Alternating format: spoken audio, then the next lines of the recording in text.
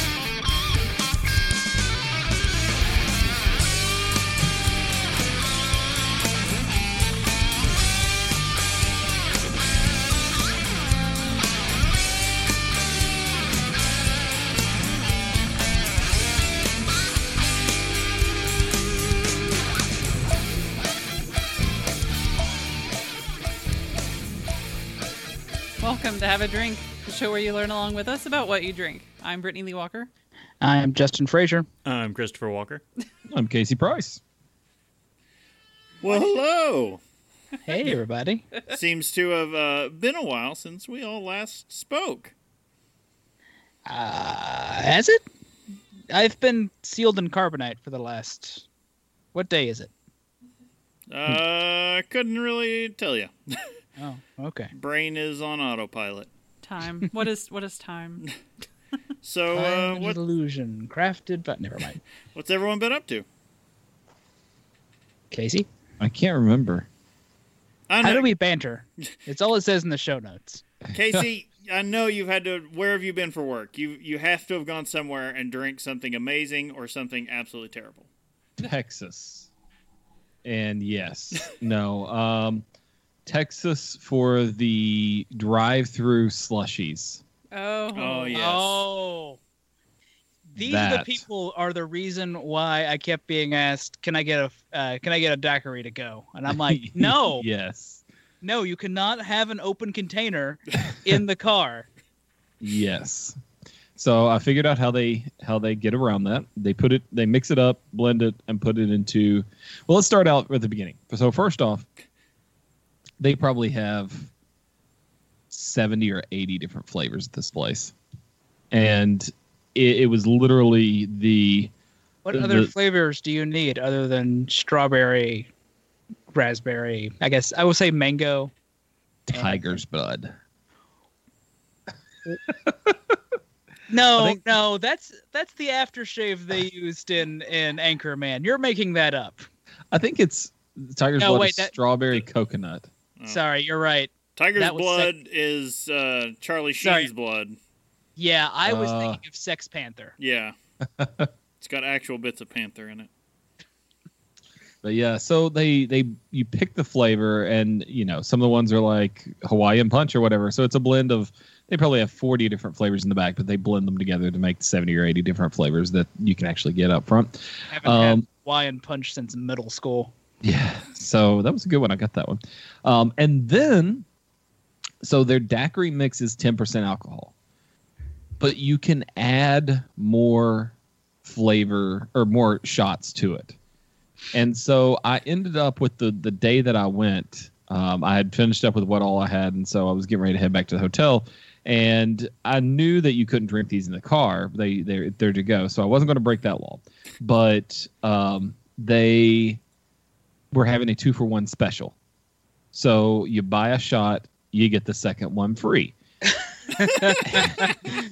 That's a dangerous promotion to be running there. Yes, and so it didn't matter what size it was. So if you bought a 12-ouncer, it was like $1.50 shot or something like that for 2 shots, really. And then I got a 32-ounce and then a couple 12-ouncers.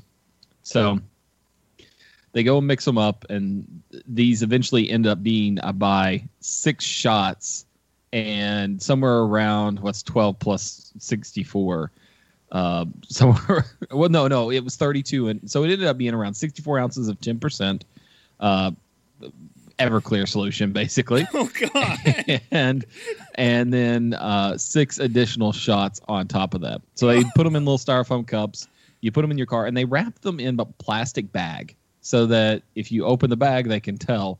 But, I mean, the people that were coming in there, you knew they were drinking these going down the road. They weren't waiting until they got back home to sip on a slush. So, delicious. I would highly recommend it, but I had mine with tacos, and it was perfect. Oh, yeah, that does sound good. It was the perfect combo. He came up with a good line for the chat, which was, in Texas, they open carry their daiquiris.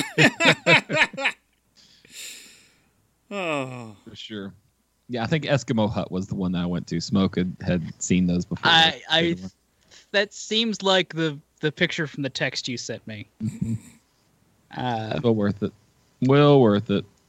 well, So, I haven't been into too much. I will say, local favorite brewery, Ethereal, had their anniversary, whatever year it was. And they had a particularly great beer on. I'm trying to remember exactly which one it was. I believe it was called their, I think it was a Candy Bar Baba Yaga. And it was like salted chocolate jeez. with like the typical Baba Yaga Imperial Stout kind of flavor. Holy crap, it was good. I think that was it. I can't pull up Untapped fast enough to verify exactly what they was. They had a whole bunch of stuff, and I had a whole lot to drink there and needed some pizza afterwards to sober up. Indeed. But, oh my God, they were cranking out some amazing stuff. This was like a couple of weeks ago, but it haunts my dreams. It's a step below El Coco. Did you get pizza from Goodfellas? I did. Right next door? Of course. Where else would you go? I got pizza from there while also having an old fashioned because, that's the way to sober up. Exactly. So that Goodfellas, I think you may have watched the video. Yes, with me. I watched that video with you. Yeah, that was like the only pizza restaurant that this pizza reviewer online got kicked out of because he was reviewing the pizza and was saying it sucked. And so this is the same like pizza reviewer who was reviewing pizza with John Hamm, and it was basically like the cast of the Avengers. No, it wasn't the cast of Avengers. It was the cast of Tag. Tag. Yeah. Tag. Look, I don't 100% love their pizza, but it's there.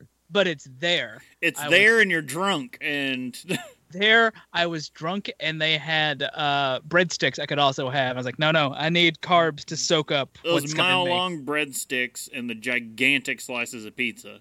So it's like, I can get a breadstick and a piece of pizza, and in a half an hour, I'm good to get home. Mm-hmm. Yeah. No, that was generally my plan. But other than that, been kind of slow. I've had this empty hole in my heart for some time. I don't know why. And it can only be filled by you?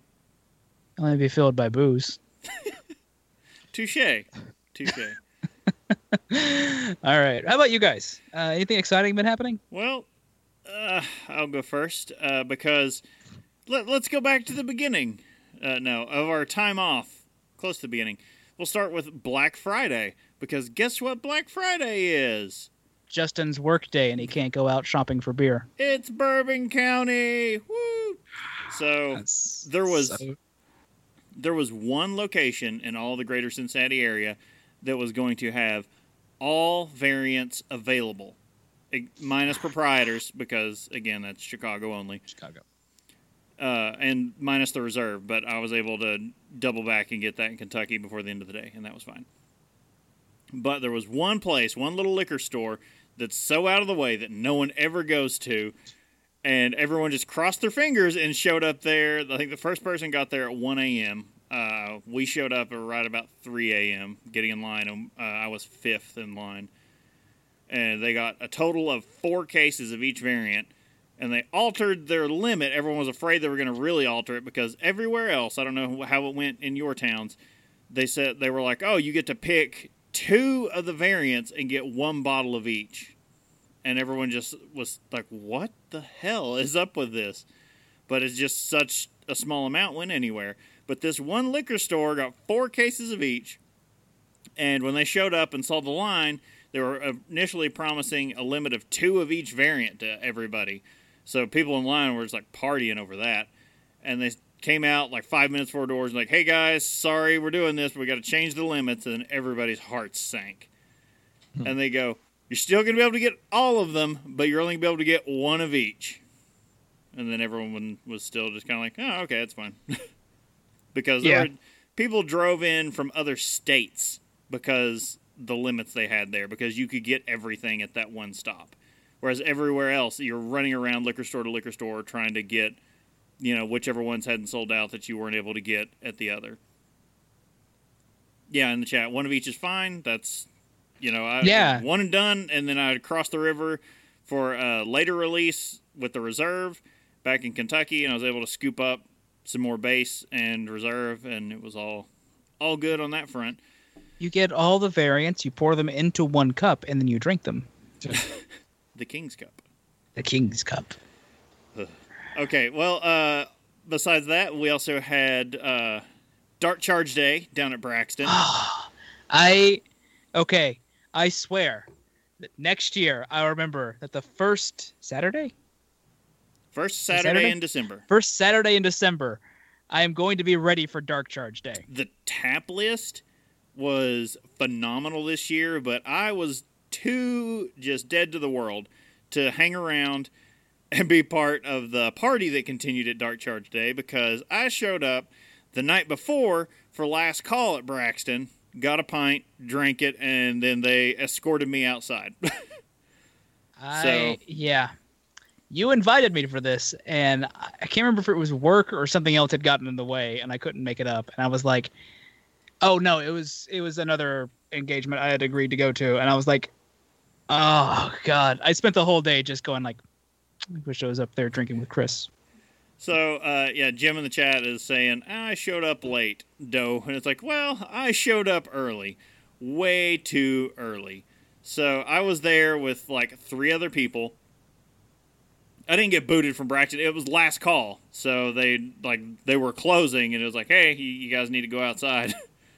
So, I just walked outside, and I'd already set my chair up. So, I just walked out and sat in my chair. But, they closed up, and I went outside at 1 a.m. with 3 other people that I'd almost forced to be there that early. They did not want to be there that early. But they wanted to be in line and hang out, and I was like, well, that's what time I'm going to be there. So no one else showed up besides us until 5 a.m. So there's a good 4 hours where it was just the 3 of us chilling out there. There's still a substantial part of me. I was like, man, I'd have been up there. I'd have been like, man, I'm tired, but screw it. I'm going to make some jokes. An important point here is that it rained almost the entire time. And then the rain started. And it was cold, not bitterly cold, because it's been 7 degrees before. We have really frozen. But out there, we all decided just the torrential rain was worse. Oh, yeah. Because it just penetrates everything after a while. So everyone brought canopies and tarps and all this stuff. And it looked like, we just had a tent city built all down the sidewalk. I remember the Dark Charge Day I managed to get up there for, and it was it wasn't raining. It was stupid cold. Yeah. Bitter cold. The empanadas were a key. But yeah, it gets cold sometimes, December. But we weren't that cold, just soaked to the bone wet. And I really love, so Braxton offered this box set this year that is breathtaking. I've never seen another brewery offer something like this. It looks like an Ark of the Covenant kind of crate, like an awesome packed crate with like straw and everything to hold the bottles, because the story sounds like complete crap behind what happened. But they swear up and down this is what happened. That because Braxton has a secret warehouse somewhere in town where they keep all their barrel-aged beers, where they basically let them age. And somehow when they switched over from a hand-counted system to a computer system to keep track of what they've got aging, They missed a barrel. the last barrel of the original batch of Dark Charge got lost. And so apparently a couple months ago, they found it. Like, they found this barrel, and they're like, well, what's in this? And they went back to the paper records and were like, this is the last batch of Dark Charge from the first batch, the last barrel. So it has been sitting there, barrel aging, for 3 years. Yeah. So they decided, you know what, we're going to set up vertical, because they had already had some of last year's set aside. Like, they just went ahead and put some barrels away, because I think they were going to try and do like some 2-year aged, because they did that with some of the maple barrel stuff. That was pretty good. So they decided to offer this. You can get a 3-year aged, 2-year aged, and a 1-year aged. And it was $75 for the box set, and the bottles I think are 750 mils. And I think it was great. And this year's base Dark Charge is phenomenal. Like, absolutely, it's the best one I've ever tried. Some of the variants kind of missed, but a lot of it is really good. I do love Dark Charge. Anything else, Brittany? You got any news? I don't think there's anything really important left. I mean, we had a baby. Yeah, I mean, important stuff. Right. So yeah, it was a good thing we got that one. She slipped it in on that one episode, because we had some underlying notes on the last episode that we did. The doctors had talked to us, and we were encountering some minor complications, and it was becoming clear to us it was not going to be a 2-term pregnancy. We did not know how not to term. It wasn't going to be pregnant for 8 years. The baby wasn't sitting there going 4 more years, 4 more. Sorry. No, his eviction notice was there. Yeah. But they'd let us know, so she just kind of worked it in, like, there might be a gap in episodes, and then lo and behold, it was 2 days later. Yeah, okay, we don't want to go into the nitty-gritty of all of it. I mean, we can at some point. Maybe a patron thing, I don't know. But maybe, but I do want to say that I got a text message that just said Thundercats are go. Yeah. Which is required. Basically, out of nowhere, the breakdown is I had an allergic reaction to a dye in the gummy prenatal vitamins I switched to. Which masked symptoms of... Then I got cholestasis of pregnancy, which affects your liver and can result in stillbirth if you go full term. Jeez. Then the reason I was actually admitted, on top of the cholestasis actually, was severe preeclampsia. Which sudden onset severe preeclampsia. Like it kicked in less than a week. And I was on... To the point at which, so preeclampsia can also endanger the mother and the baby, and it involves hypertension. My blood pressure was so high I almost had seizures and a stroke. Ugh. So, it was a great birth experience. I don't want to say, I don't want to make it light of the danger that was. However, the name preeclampsia makes me think, so you named your baby Clamps. No. The Clamps! No. However, I had those same thoughts. Sure. But our baby Emmett is here. He is perfectly healthy and fine. Laying over there. He's been laying there napping. Between episodes, we fed him and changed his diaper, and he has just slept. Great Scott. I've got, for those watching the video, I've got a picture of him up there. Giving Bob the side eye is how I positioned it. Yeah, that seems right. The time I went to visit him, I got a lot of side-eye. His side-eye game is strong. Like, he's given everyone the stink eye. He has the funniest facial expressions. And he is Brittany's child. Yeah. But yeah, that was getting all that side eye. I'm like, oh, I know who your mother is. But yeah, it was not the most pleasant birth experience, and it sucked because he was in special care since he was 6 weeks early. But we're all home, and we're all, well, he's sleeping. I was gonna say we're all sleeping. That's not true. But we're all good. We're figuring it out schedule wise. I will say that. Don't you laugh, Casey. You've got this coming twofold. Yeah. But yeah, that was he was in special care for 5 weeks, which meant we couldn't bring him home for 5 weeks, which was an absolute hell. I don't wish that on anybody ever. You have a child and you can't bring them home. But you go and visit them, and it is the worst. It was a horrible thing, except it was also a little bit nice that we didn't have a lot of guesswork. Like, we had a team of nurses who were like, oh, here's how you bath him, and here's how you do this. And I'm like, okay. Like, we got experience changing his diaper there, and then, swaddling, and the whole nine. So it was good and bad. It was a mixed bag there. Good for us because we're completely out of our support network. We don't know how to baby either, so. Yeah, it's not like the grandparents are nowhere. The grandparents are, 200 miles away. Yeah. You guys are doing great. But he's adorable. We forced him, he's had a long day. We forced him to take Christmas pictures earlier. He's gonna have to get used to that. Yeah, because we've gotten pictures earlier. The and number of pictures we have.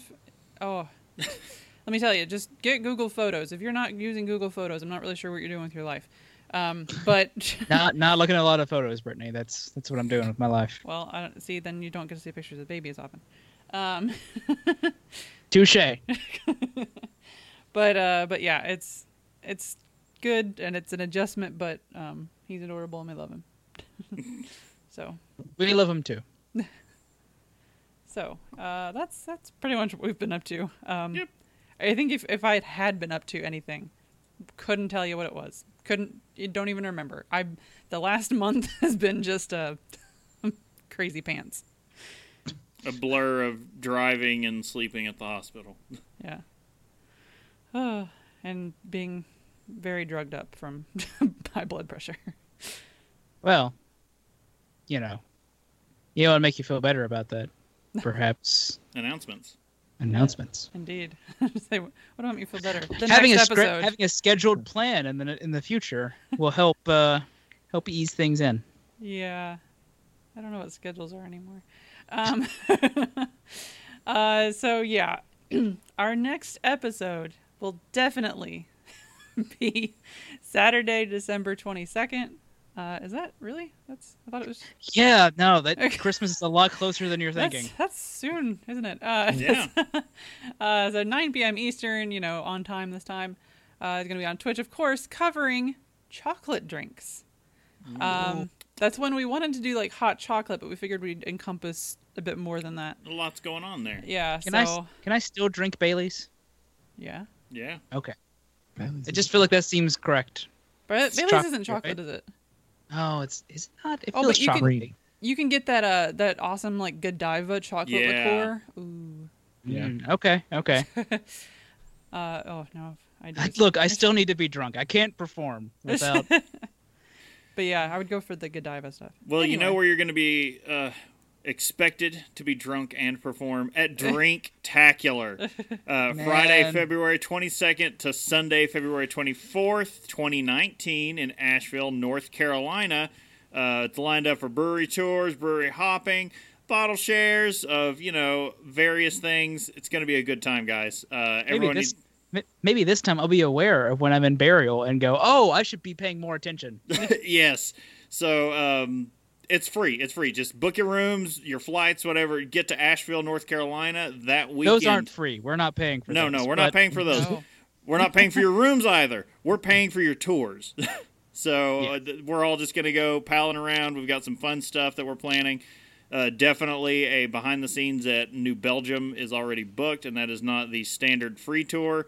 It is a tour we've shelled out a few $100s for, so it's going to be a good Beer Geek behind the scenes tour. I think it lasts like hour and a half, 2 hours. Like, it's a long tour.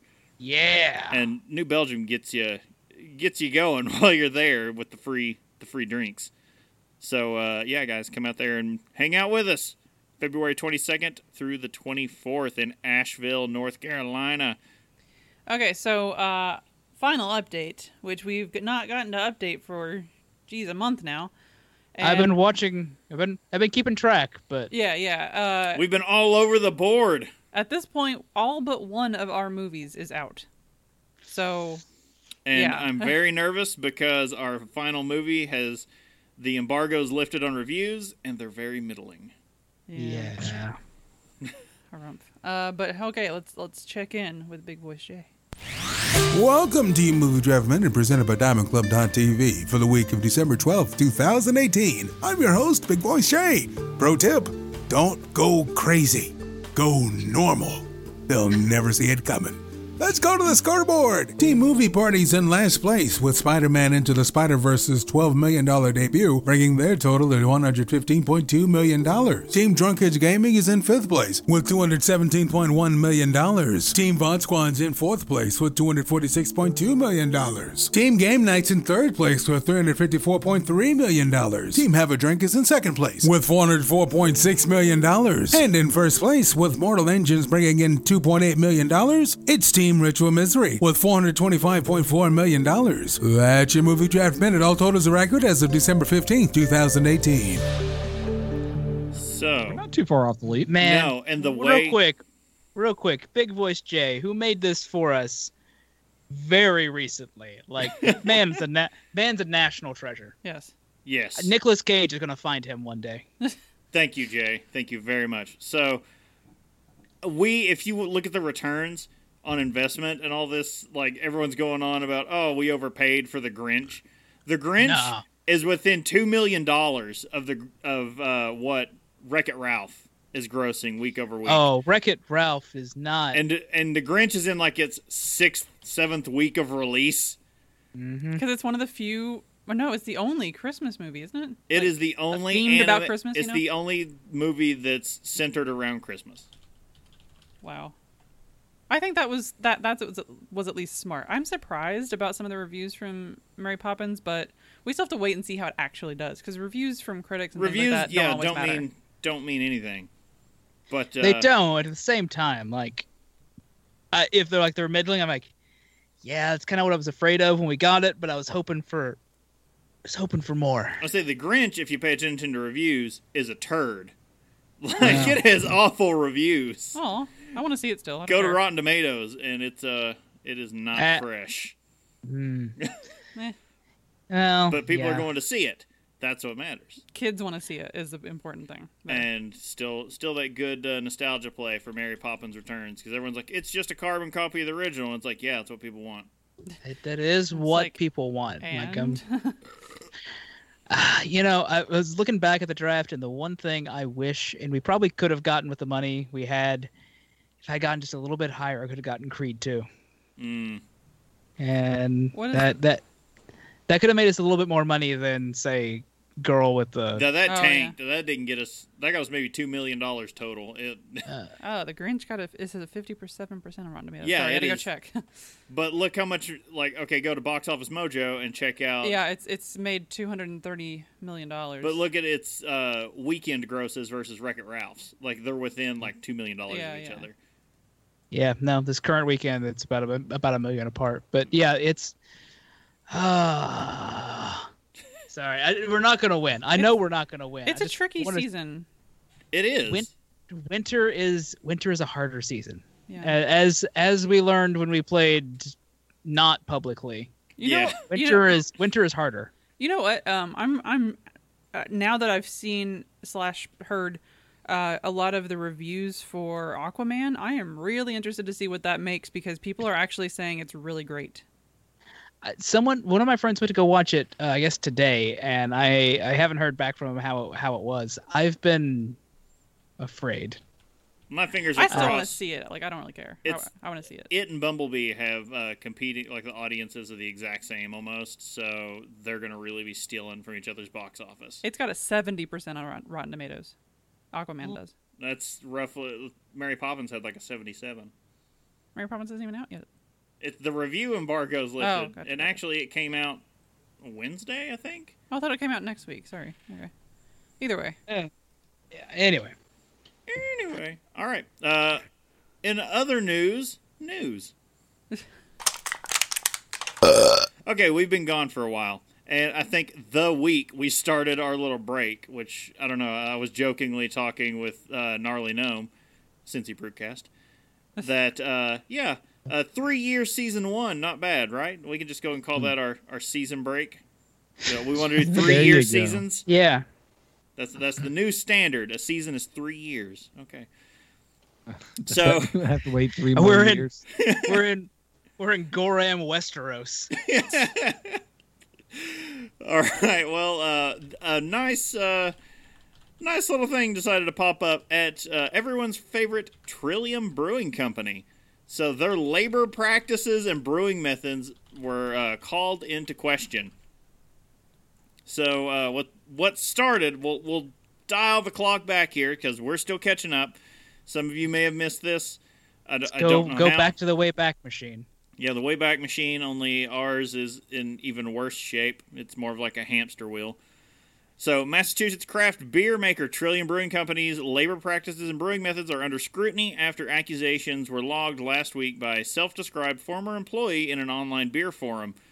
According to the former employee who used the name AbigoFit in a beer advocate forum, Trillium required its retail employees to reapply for jobs that they already held prior to last month's opening of the company's new brewery, taproom and restaurant in Boston's Fort Point neighborhood.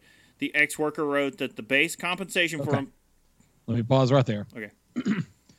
They are applying for jobs that they already have in a different location. Yes. So Okay. just that clarification, so it doesn't 'cause sound that like, sounded- you aren't employed and now you are at the same exact job. Well, Yeah, that's what sounded weird to me. So Keep- thank you, Casey. keep in mind, yes, what Casey brought up is a very good, thing you have to clarify moving into this. Keep in mind, it is the exact same job at a new location. The ex-worker wrote that the base compensation for employees who had worked for more than 3 years at the brewery was cut from $8 to $5 an hour to work the exact same job across the street. All right. So they had to... Two points. One going back to the original one of reapplying for a job. Being able to transfer to a job should be a pretty easy thing to do. And carrying your current Salary. Yeah. No, they had to take a pay cut to go across the street. Now, I'm assuming. Wait. So how are they getting $5 an hour? Is this like bartending? It's tips. Well, but they're not bartenders. No. They are selling packaged beer from the front counter. And Yeah. that's where a lot of the big stink came up because everyone's sitting around going, I'm not tipping someone if I just come in and buy cans and leave. If I don't order a drink to consume there, I'm not tipping. That's panda thing. Eats, shoots, and leaves. If you're not drinking, you're not eating. That's where my comma goes. So that may not sound like a lot, but that's a 37.5% cut. That would have been at least $6,000 a year for full-time staff, the worker wrote. In Massachusetts, the state minimum wage is $11 an hour, although the minimum wage is just $3.75 an hour for tipped employees. The state mandates employees receive at least $11 per hour once tips and wages are added in. If an employee's wages and tips don't add up to $11 an hour, it's up to the employer to make up the difference. Man, that's a good law. So, yeah. And Sorry, I was like, from working somewhere where I got stiffed a lot, I was like, man, that's a... So, someone that we know who used to work at a restaurant for tips was told to fudge their tip numbers at the end of the night to make it look like they at least made what the minimum wage would have been an hour, so that the restaurant didn't have to make that up to them. So, sure, I'll fudge the numbers, but you're still paying me at the end But of the they month. were not getting paid out. It was just them saying, no, if you want to keep this job, you have to do this. Because at that point, you report to the labor board. They can't fire you because it's retaliation.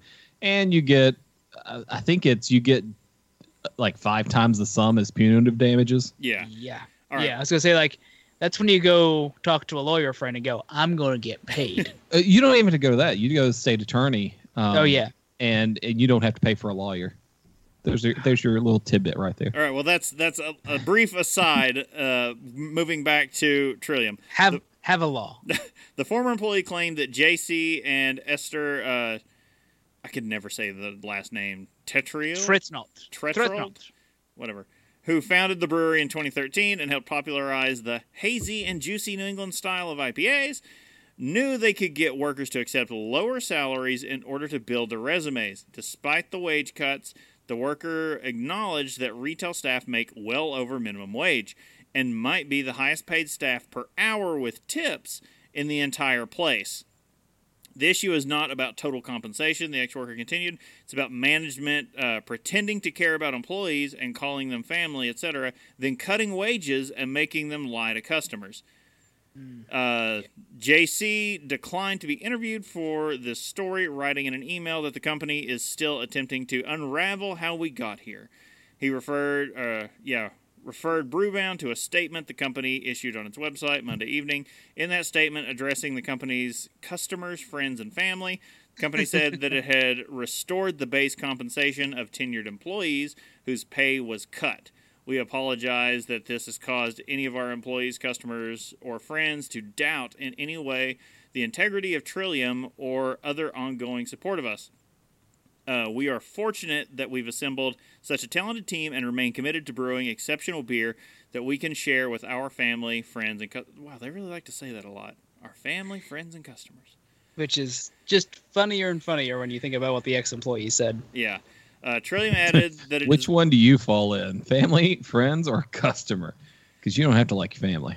So here's the next bit here is kind of icing on the cake, which is leading the industry. Like, this is where the conversation really starts, because it's not looking at Trillium going, oh, this is really crappy of them to do.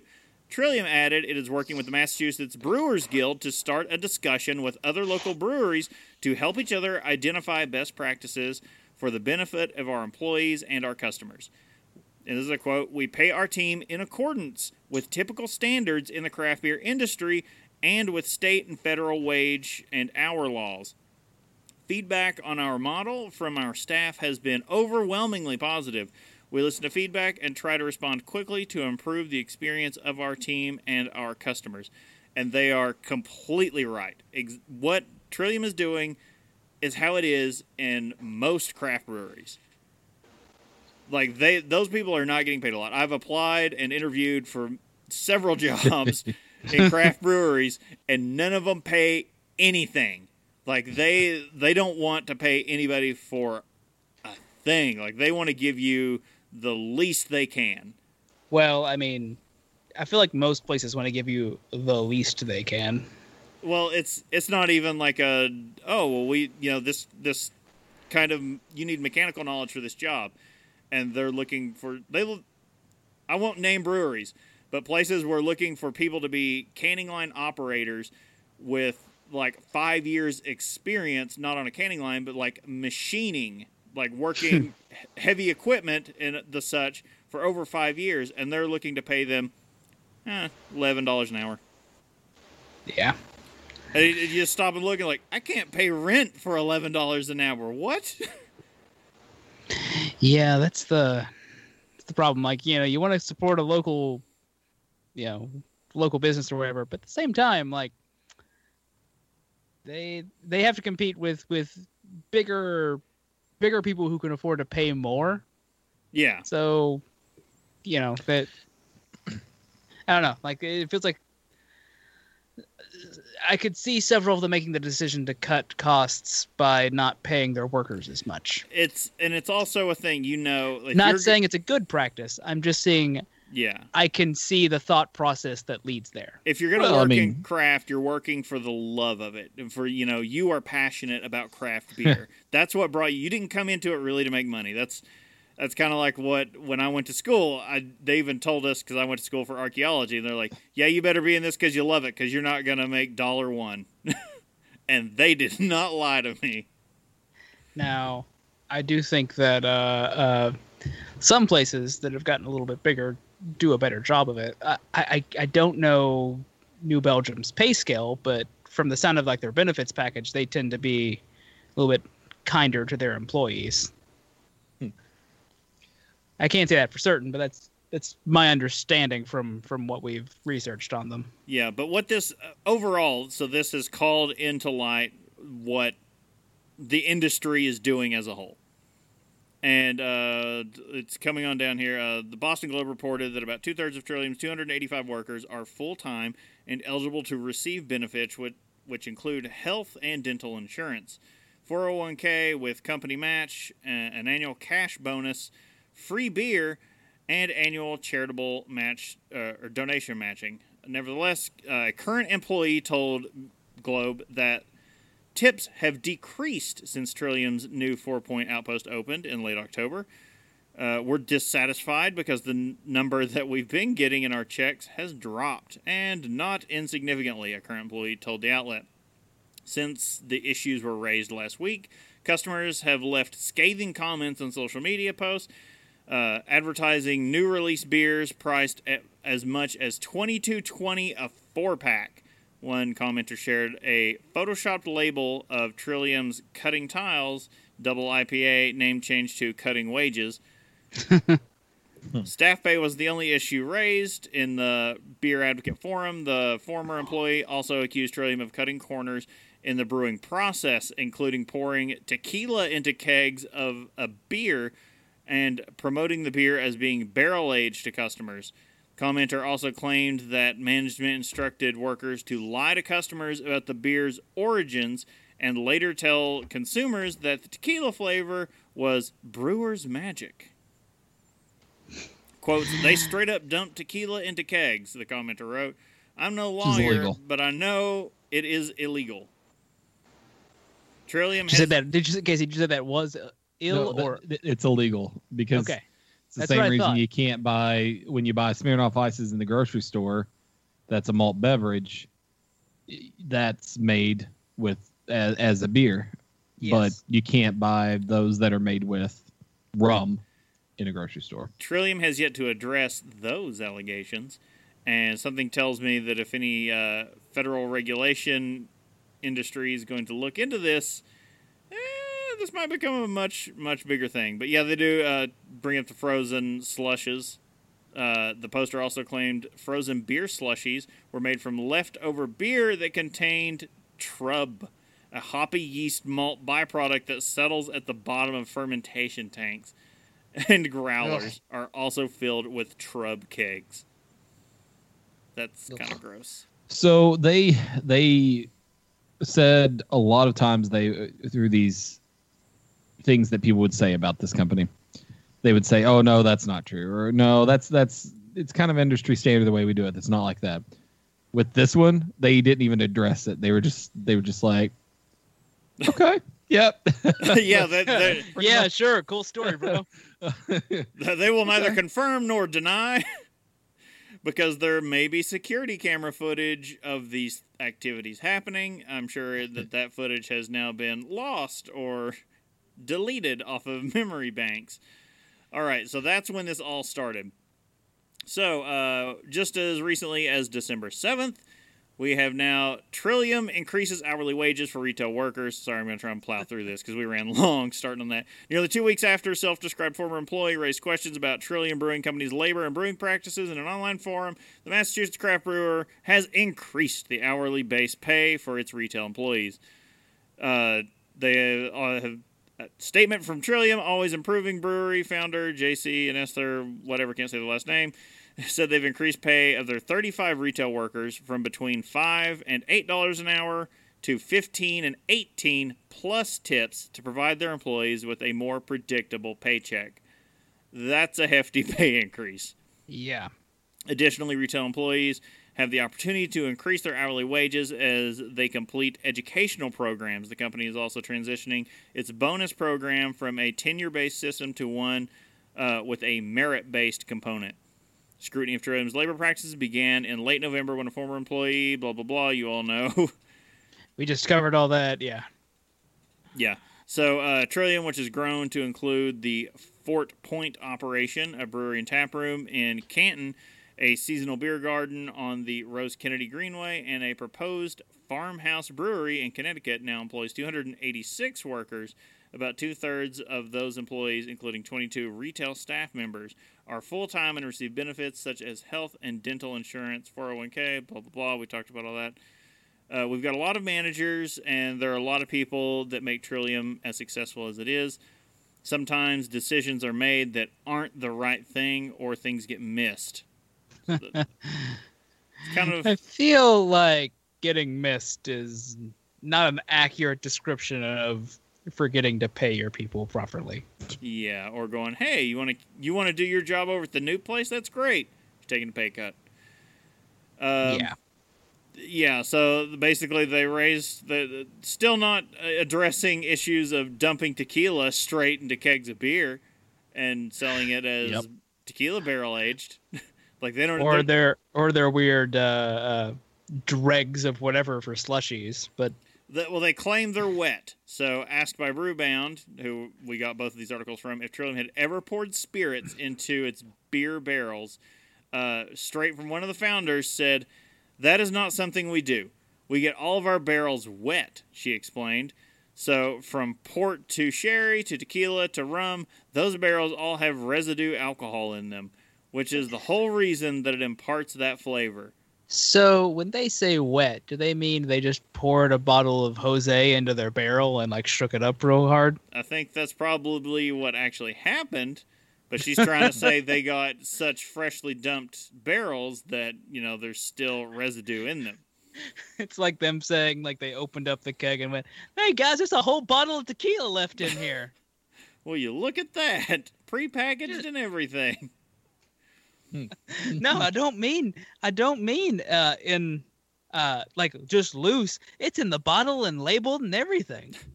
So, yeah, that's, I don't know if we're going to say all's good with Trillium and everyone's going to just keep, lining up in the thousands to buy their beer. I'll still drink it at Lion Shares whenever I come across it, because they do make a pretty good product whenever I'm able to have it. And I'll most likely forget about this the next few weeks. Well, this is shining a light on what the industry is doing with business practices overall. True. And I do like that apparently putting their feet to the fire will make them improve that, but yeah. Call me hardened, call me shrewd, but as far as you get on these types of issues, the market will support what the market will support. And so the brewer side is saying that the act that you are working at a brewery because you want to do it is part of the compensation. And the employee side saying that it's not enough money and we need paid more. At the end of the day, it'll work out so that, you make less money if you want to work at a brewery. But if you want to go and get a job where you go and do a 9 to 5, you're going to make a little bit more money, but you'll have to be there 9 to 5. Exactly. So that's like I said, I've applied and interviewed for many brewery jobs, and then after going to the interview, crossed my fingers and hoped I didn't get a call back, because I was like, I can't live off of that.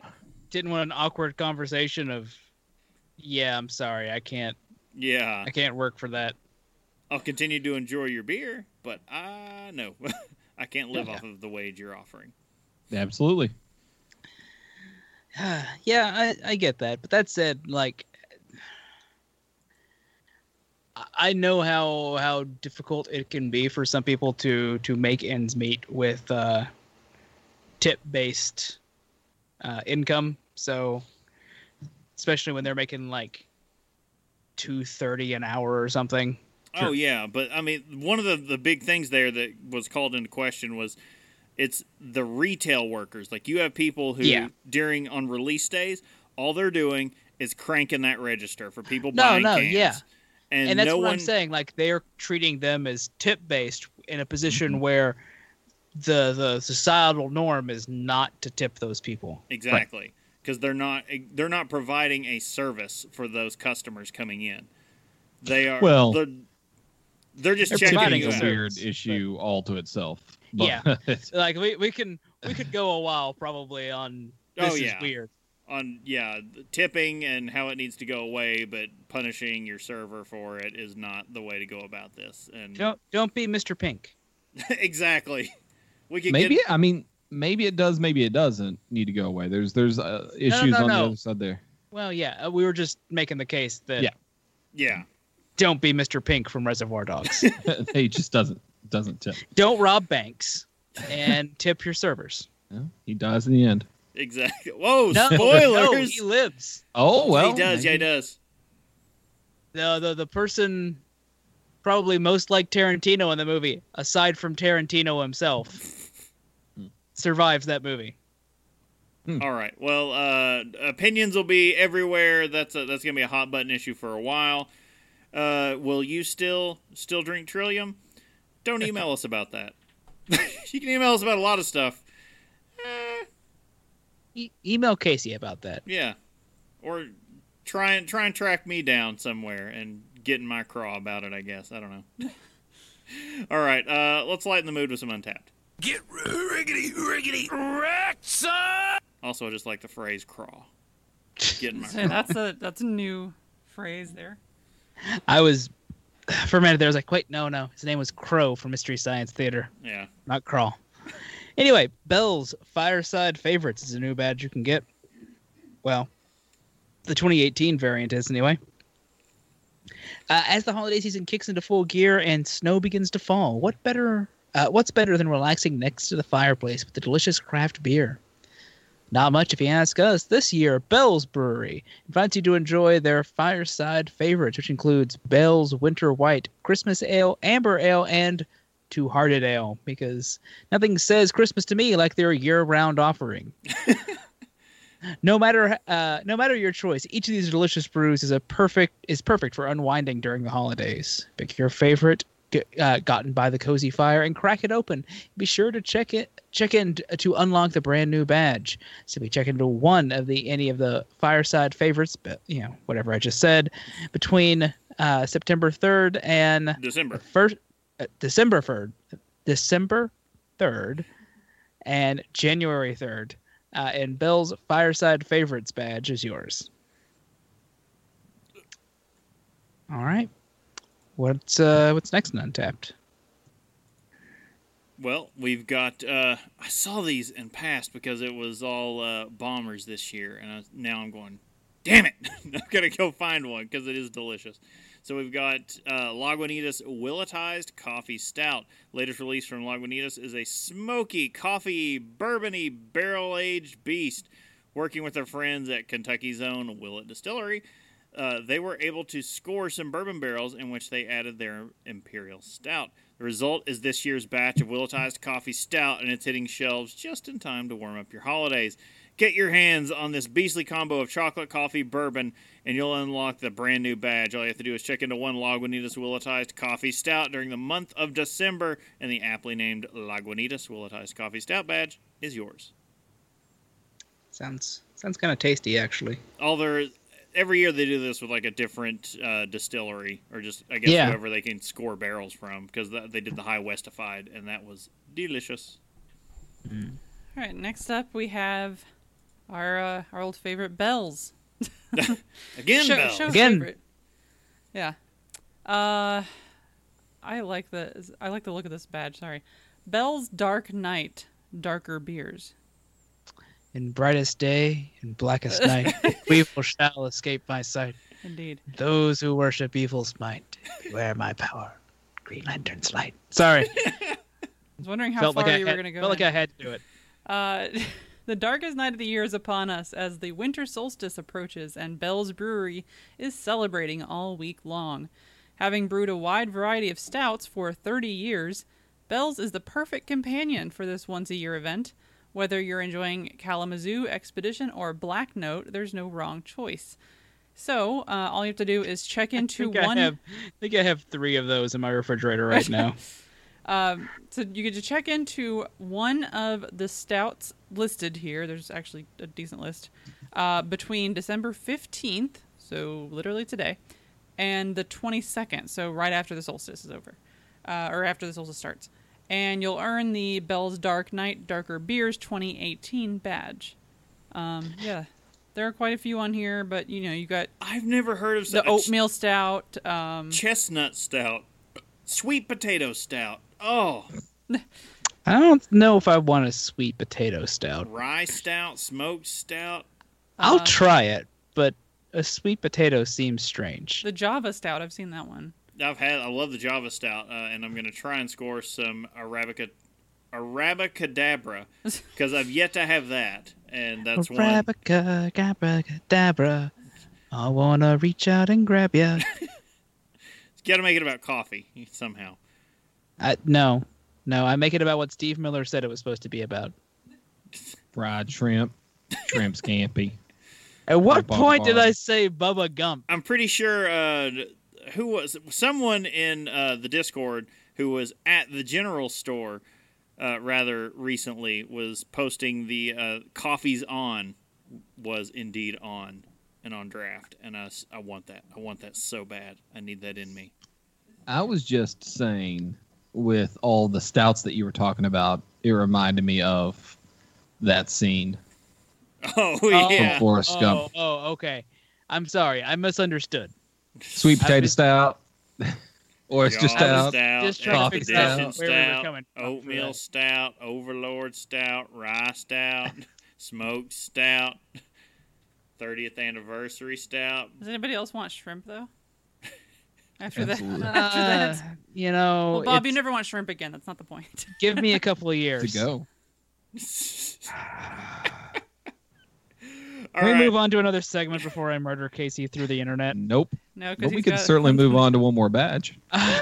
Oh, okay. That's fine. I get to murder Casey through the internet still, though? Why not? Okay. Looking for a bit of tropical goodness this winter? Because why not? Look no further than Founders Azaka IPA, named after the Haitian god of agriculture. Azaka hop has an intense tropical aroma with hits of citrus and mango. Your taste buds will worship this heavenly hopped delight, and your eyes will enjoy the brand new badge you can unlock by checking into one Azaka IPA in December. Oh, man. I love Azaka. Sorry. It's tasty. One. Yeah, it's damn good. Damn fine. Damn fine. You know what else is damn fine? Apples. Rotten on this episode. All right. Some fine wine from Robert Mondavi. We're not that drunk. Cheeky bastards. We're not that drunk. We're not that drunk. We're not that drunk. Evidence you begs lie. to differ. He said, you lie, Bumper. Our tolerance is down. Yeah, take a long break. Mine definitely is. Beer's been that's sitting. been tested. All right. So, citation page. Today's I was just going to say most of today's information was taken from The House of Mondavi, a book by Julian Flynn Seiler. Nice. Yeah, we're talking about the Mondavi winery. Winery? What's the difference between a vineyard and a winery? Wineries make the wine. Vineyards grow the grapes. Just grow grapes? Okay. So they don't act. Do they not grow grapes as well? I mean, we'll probably find out. But wineries today. So your big wineries that you're going to go to the grocery store and find them in every grocery store.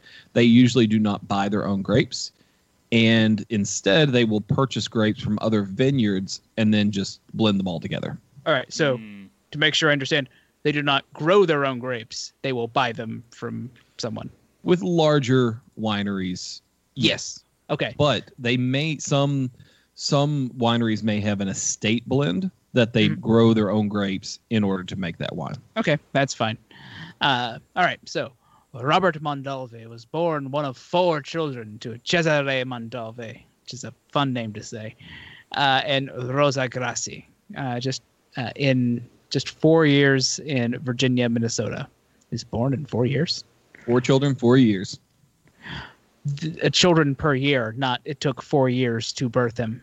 Yeah, it ended up, I think there was one like in December of 1 year, and then it skipped a year, and then it was like 3 back to back. There were some Irish twins, as they're called. It's what we called my math teacher's kids, 2 in 1 year in high school. Anyway, Robert's father and mother came to the U.S. in the belly of a steamer ship at around 100 berth and yet only a single toilet. Gross. When they arrived on a freezing rainy day at Ellis Island, they were processed and boarded a train to Minnesota, where Cesare's brother and other Central Italians had come to find new life as miners, hauling iron ore, to be specific. It's not Cesare's first time in America, however. He had come in 1906 and spent 2 years working before returning to Italy. When back home, he started courting his future wife, and soon after their wedding, they had moved back to America together. In 1910, the couple began having their 4 children, just constantly from the sound of it. Mary, Helen, Robert, and Peter. Around the same time, Cesare's brother was killed in a mining accident. He swore vengeance against the mine and doffed a cape and cowl. He swore. I was gonna say, make the miners fear. Oh, I think I'm going off script. He's standing outside the mine, cursing it. The dangers of mining with a young family and the small wages were too much. The family opened up a small grocery store in Virginia, Minnesota. That's a confusing name. The business did well, so Cesare sold his portion of the business and opened a saloon for the Italian immigrants to drink more familiar beverages, such as wine. All I can think of when I say it like that is Orson Welles doing the wine ad. Oh, yeah. Champagne, like, it's not regular champagne. Orson, are you drunk? Shut up!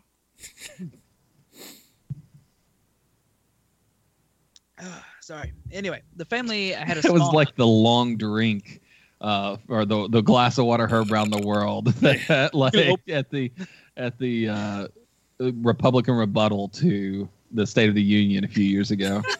Oh, yeah. I'm not gonna get too in depth with that. Anyway, the family house had only a small house with only 3 bedrooms and 1 bathroom. Again, man, these guys really don't like to poop. But the money they made started inviting boarders to stay with them. Jesus, they just don't want anyone to go to the bathroom. At one point, they had 15 boarders in the house at once. Even though Rosa forbade any kind of debauchery, swearing, and gambling, each boarder was allowed to keep their own 50-gallon barrel of wine in the basement. Wow. Man, later on, you are sending some mixed messages. So can I get that drawn into my leases from here on? I feel like some of the members in our Discord need such a clause. In any kind of document. It wouldn't be wine. It would have to be barrels of whiskey. It'd have to be scotch in some cases. During the dark ages of Prohibition, Americans were permitted to make their own wine at home, something Cesare was already doing because, let's not screw around here, guys. Man needs a drink. But the climate of Minnesota was not suitable for growing grapes. So in 1919, when Prohibition was went into full effect, Cesare hopped on a train and moved towards Lodi, California, purchased grapes for an entire Italian-American club of Minnesota. Cesare fell in love with the similarities to his homeland. It was more homeland as well. It was more acceptable to the people of California to Italian immigrants, and moved his family to the region. I was going to say, man, I'm pretty sure the Mondalvis don't have a historic tradition in Minnesota. Minnesotans. It's actually Mondovi. Mondovi. It's slipping into an Irish accent there. Once in California, Cesare created a grape and fruit wholesaling business. The family began to rise in the hierarchy of the area. They went from a small home with 6-bedroom house, while the children were sent to small home to a 6-bedroom house, where the children were sent to a private Catholic school. Oh, yes, indeed. When Robert, the eldest son, was 13, the sons began helping with the family business. They waited until he was 13. The rest of y'all, get to work. Well, yeah, he was the eldest son, so he turned 13. His brother was still 12, but they were like, you're good to go. Close enough. Get to work. They were paid $1.25 for every 100 boxes they nailed together, and they could make up to $25 a day. That's a lot of boxes. Yeah. The same wage was paid to other workers. Their wage from the summer was put into account to be saved for them, and they saved nearly $15,000. Jesus. At the age of 13. A 13-year-old in 1920, give or take. Yeah. That's crazy. The story. I wonder what that is for inflation. Like if you adjust I think like 5 times or something like that, probably. That's crazy. Let's see. Inflation calculator. Sure, let's use this one. From Morgan Freeman? Yes, actually. From 1920, we said. Yeah, today's dollars. Okay, well, it can't use 2018, so let's use 2017. And that gets us to... Whew, Yeah, that's, right? $187,052. What? 57 cents.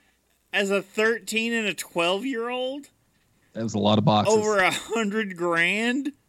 Yeah, so this was from all their summers. It wasn't just one summer that they saved this up, but still, if you could make $25 a day back then, let's see, that's like making in today's dollars. I already closed that window. $300 a day in today's dollars.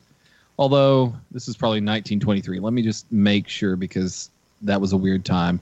Yeah, about the same.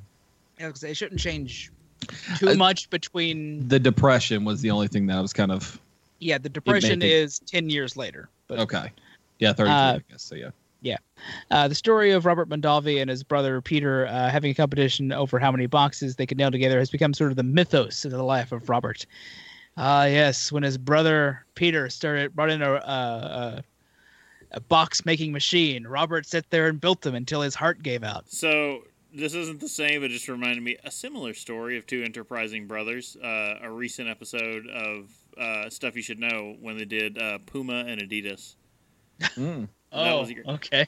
One of them, they were brothers. They were two brothers from a little town in Germany where there, what was it? I think the majority of the town were employed as cobblers.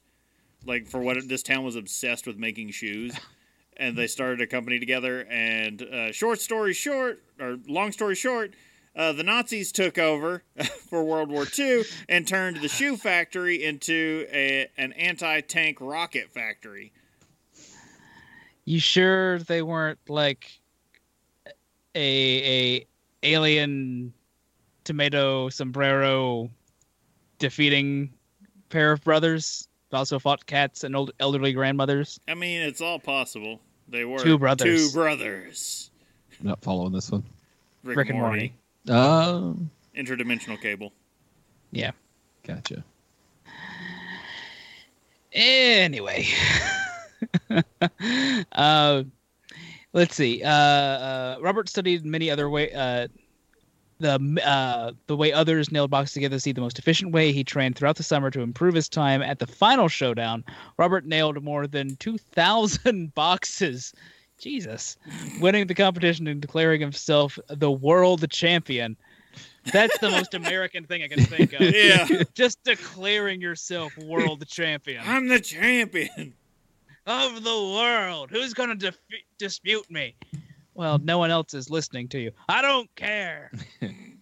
Anyway, the story was read many times by Robert for various means. He sometimes uses it to show his desire for competition and winning at an early age, and in some cases evidence that his brother just couldn't keep up with his drive. Man, he gets better. I would say he's a real dick. The history of the Mondavi family would not likely be the same without Prohibition. While many alcohol producers were destroyed by the event in American history, the Mondavi family struck upon the loophole that allowed households to create their own wine. The company would sell hardy and thick-skinned grapes to families in the East for home production and started an empire from the scarcity of wine. Yeah, they're one of those groups that were like, here, concentrate. just add water. Or no, like, don't add. Yeah, do not add water. So This making your own wine at home was completely was legal. within a certain limit. Yeah, you couldn't be like putting this out there, and I don't know if it was still the 200 gallons a year or whatever it is for beer, but you couldn't sell it away. So it was basically, hey, now beer was illegal, but wine was still legal. For you to make Wine home. had certain provisions due to religious and Yeah. other so, issues. Yeah. You know, they would be like a mail order company. Here, send us money for grapes, and we'll package them up and send them back to you, basically.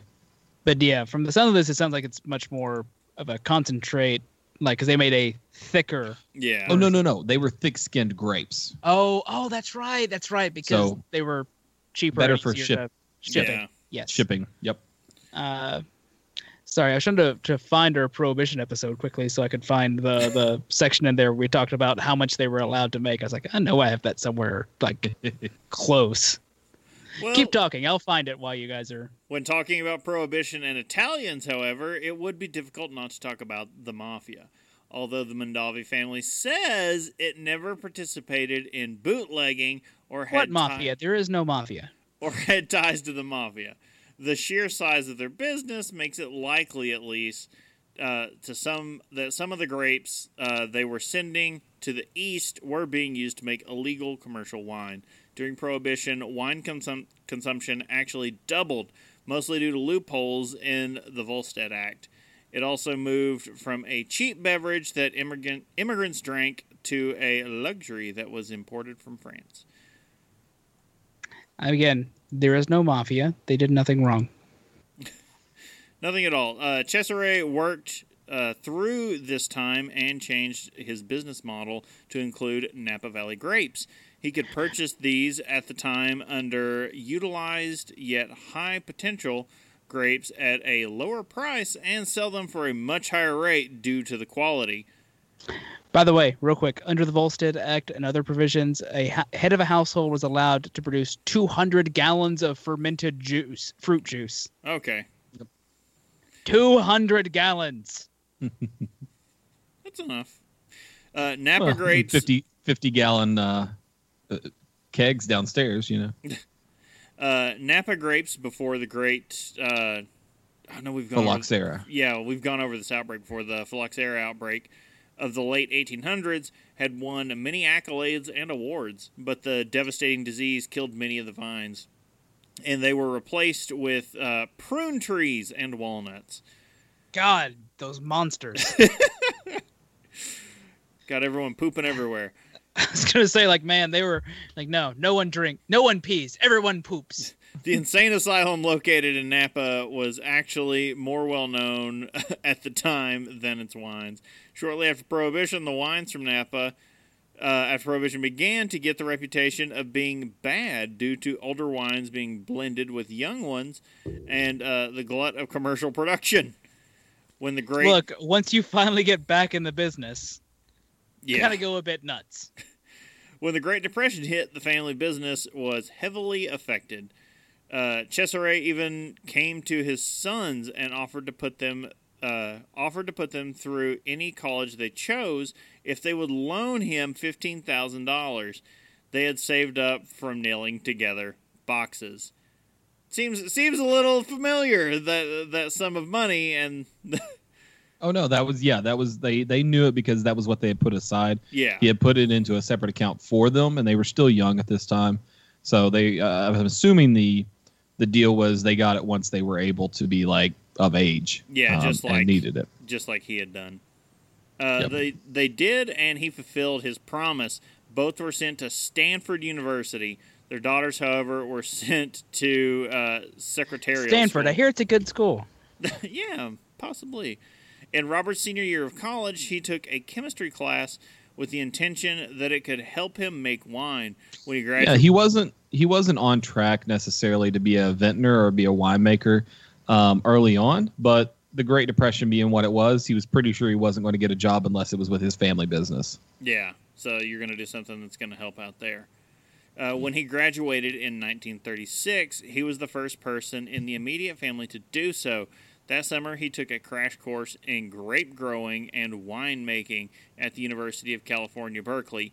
He then moved into the Napa Valley to work for a friend of his father's who ran a bulk wine company, the Sunny St. Helena Winery. He started started as an assistant and cellar person at the lowest end of the hierarchy, even though his father had purchased a stake in the business. The company made wine from purchased grapes and shipped it out in tanker railroad cars. That's a whole lot of wine. Woo! Yeah. In bulk wine, they called it tank wine. Because it was in tankers, literally. Yep. In 1940, Robert married Marjorie. Why was I trying to make it more complicated? Marjoram? My mind was just like, no, this is going to be hard to say. And I'm like, no, wait, no. Marjorie, the last name, DeCluson? Sure. His high school sweetheart and daughter of a higher class fruit buyer. Very fortuitous in the area. During their honeymoon, Robert used time to visit his father's bulk wine accounts and work on building those relationships. The wine business and their private life were intertwined even from the first days of their marriage. After Peter's graduation from Stanford, he decided to continue his studies in a graduate program at UC Berkeley, where he. I didn't. When I wrote this, I guess I didn't. Peter was the youngest child of the family, and the youngest son, of course, younger to Robert. But yeah. Well, apparently everyone was younger to Robert. But well, he had the two sisters that were older, but they. He's the oldest son. Yep, exactly. Because only sons count.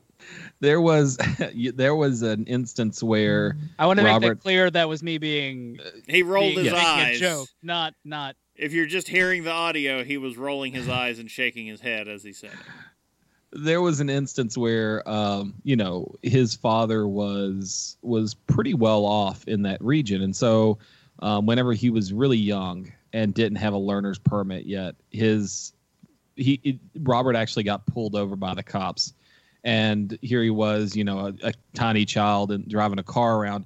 And the cop comes up and he says, "What's your name? And do you have a license?" The guy goes, "No," or Robert goes, "No, but I'm the eldest son of Cesare." And the cop basically says, "Have a nice day."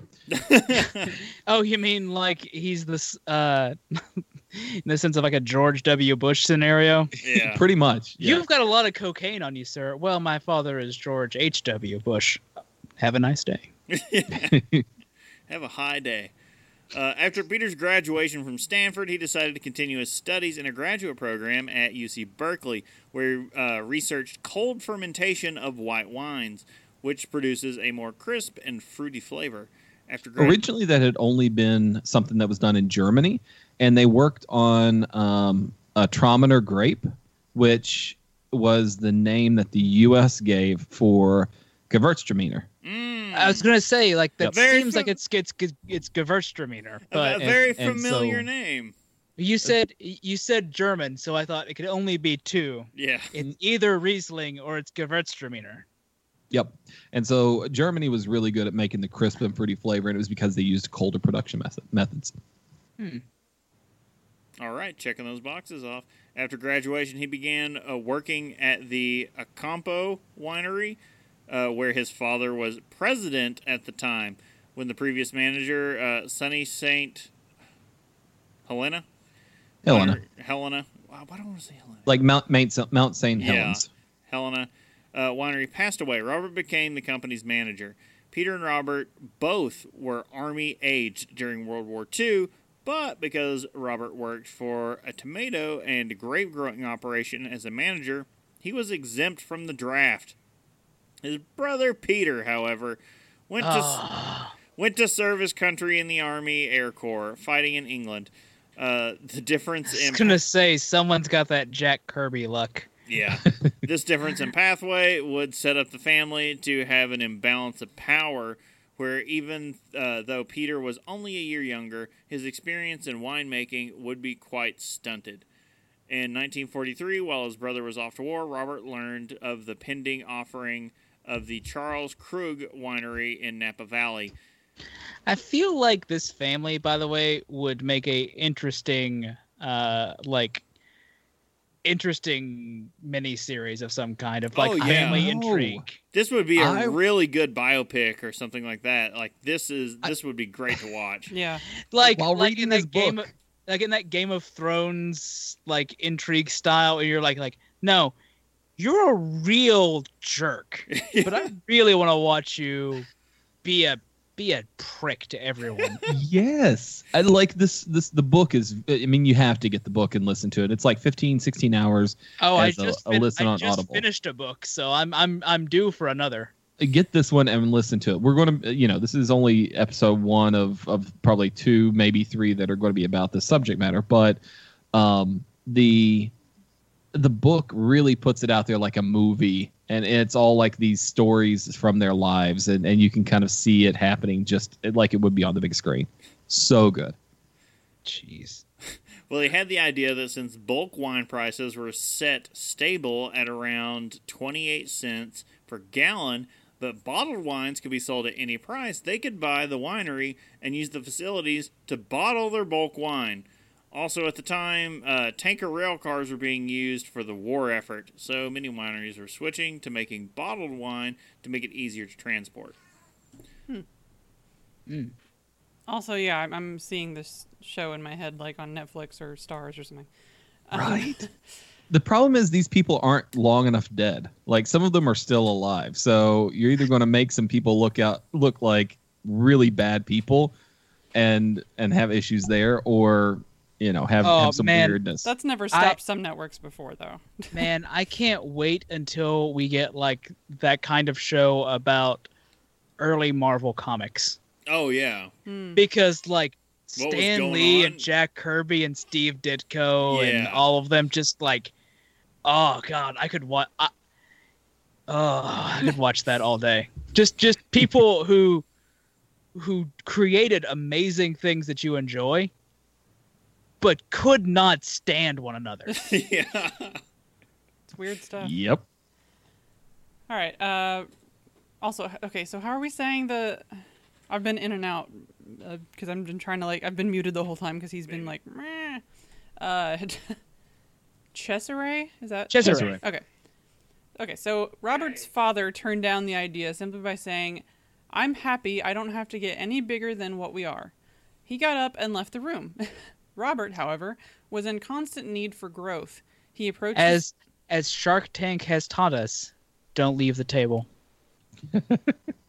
This is our friend Matt's rule when we're playing diplomatic board games. Nice. Never leave the table. I mean, that's just a good rule. He literally listened without saying anything to the entire pitch and why it would be a great idea. And he said literally that one line, gets up and goes to bed. Nice. He approached his mother and was able to persuade her to convince Cesare of the deal. The next morning, before Robert even said a word, his father asked him when he would want to go visit the winery. Peter was home for a short time on his military furlough. That's a word. So he joined furlough. Yeah, I got nothing. So he joined his father and Robert as they went to the is it Krug or Krug? Krug Ranch. Through a short negotiation, they agreed on a $75,000 sale price. So when I say a short negotiation, they walked into the room. The guy got a phone call from another buyer, and he said, "I'm sorry, I'm selling it to Cesare from down the road," and hung up the phone. And then they start negotiating. Wow, seriously, that's some kind of reputation, right? Okay. When he bought the ranch, Cesare told his sons he would only do so if they agreed to work together on the venture. Many improvements were needed to defunct winery, and the cement floors were still drying when they had their first grape crush. To repair the defunct winery. Sorry. Oh, you're fine. That was my bad. The family decided to sell their best bulk wines under the bottled label Charles Krug, and the bulk wines that were not as good under the CK label. So same name, but not really. Over the years, they were the first winery in the valley to open a tasting room and even host wine tasting parties. Upon his return from the war, Peter joined Robert in running the winery, and the company began doing blind tastings and improving their production quality. Robert turned the production side over to Peter as he began working more on the business management side. Robert was a perfectionist who was looking for constant improvement. Many of the changes he had implemented were not kept when his brother took over production. He complained about the blind tastings not being done anymore and had a speech pattern where he would start by saying something good, then continuing for sometimes more than half an hour with criticisms. He was a harsh critic of his brother, which began to sow discourse between the brothers. Well, yeah. In 1963, Robert received an invitation to a White House dinner to honor the Italian president with President Kennedy. Notable Italian Americans were invited to the dinner, and Robert assumed the invitation was only for himself and his wife. This was like him and like Joe DiMaggio and Italian composers. So it was like the who's who of Italian Americans. But he did not invite his brother Peter. Robert took his wife to the city to shop at some of the nicest stores for something to wear to the event. They looked at a mink coat, which was too expensive at $5,000, even though it would have been perfect for the event. The coat would have cost Robert 1/5 of his yearly income at the time. A while later, he learned that the coat had went on sale for 50% off, so he decided to buy the coat on his company's expense account, justifying it that he would pay it back through cost savings to the company, and he was representing the company at the White House. Wow. Yeah, no, like he's that kind of a douche. He's that. I don't know if I want to say like Tony Soprano or Don Draper character that like they're terrible people, but for some reason you're kind of like, yeah, no, it's fine. It's on brand. Robert and Peter both lived on the Krug Ranch, but Robert's house was much larger and grander than Peter's. Robert earned more and drove a nicer car. There was a growing jealousy of Robert. Their personalities were quite different. You don't say. Yeah, no joke. Were quite different, where Robert was a gracious individual who was charismatic and likable. Grandiose. Oh, okay. I was like, I can't read. Peter, however, was thoughtful and analytical, and he could appear slow, but he was just analyzing all the options. He was much quieter and more reserved. Robert, being at the winery longer, was by default Peter's boss, even though they had equal standing in the family business. I think it was very messed up. Yeah. You understand why this turns into a 2 or 3-parter later on, or here in just a second. And why this needs to be a show. Yeah, absolutely. So Robert's push, this is season 1 here. This is, all we're doing right here is just going through season 1. And then next, season 2 for the television series will be the next episode. So Robert's push for perfection led him to criticize his brother's production methods and even called his brother's wines oxidized and off-flavored, a quality that was actually reinforced by reports from the sales department in the field. Robert was hungry for expansion, while his brother Peter, like their father, was more focused on keeping it a small family-ran operation. In 1958, things had gotten bad enough that Robert went to his father to complain. Cesare agreed with Robert and gave him the full managerial powers, as well as putting him over production, Peter's area. Peter left the company for 5 months the next year to spend time calling on accounts in the field and just to get out of the situation that was going on there on the actual winery grounds. Upon his return, he had kept his grudge, however. The power of Cesare to keep his family together was waning. His health was diminishing, and he even had a diabetic episode. He went into a small coma while driving his car and hit and killed a pedestrian and broke his own nose, ribs, and both legs. No. He only broke some bones. Well, the other guy's dead. Well, woman, actually. The other woman is dead.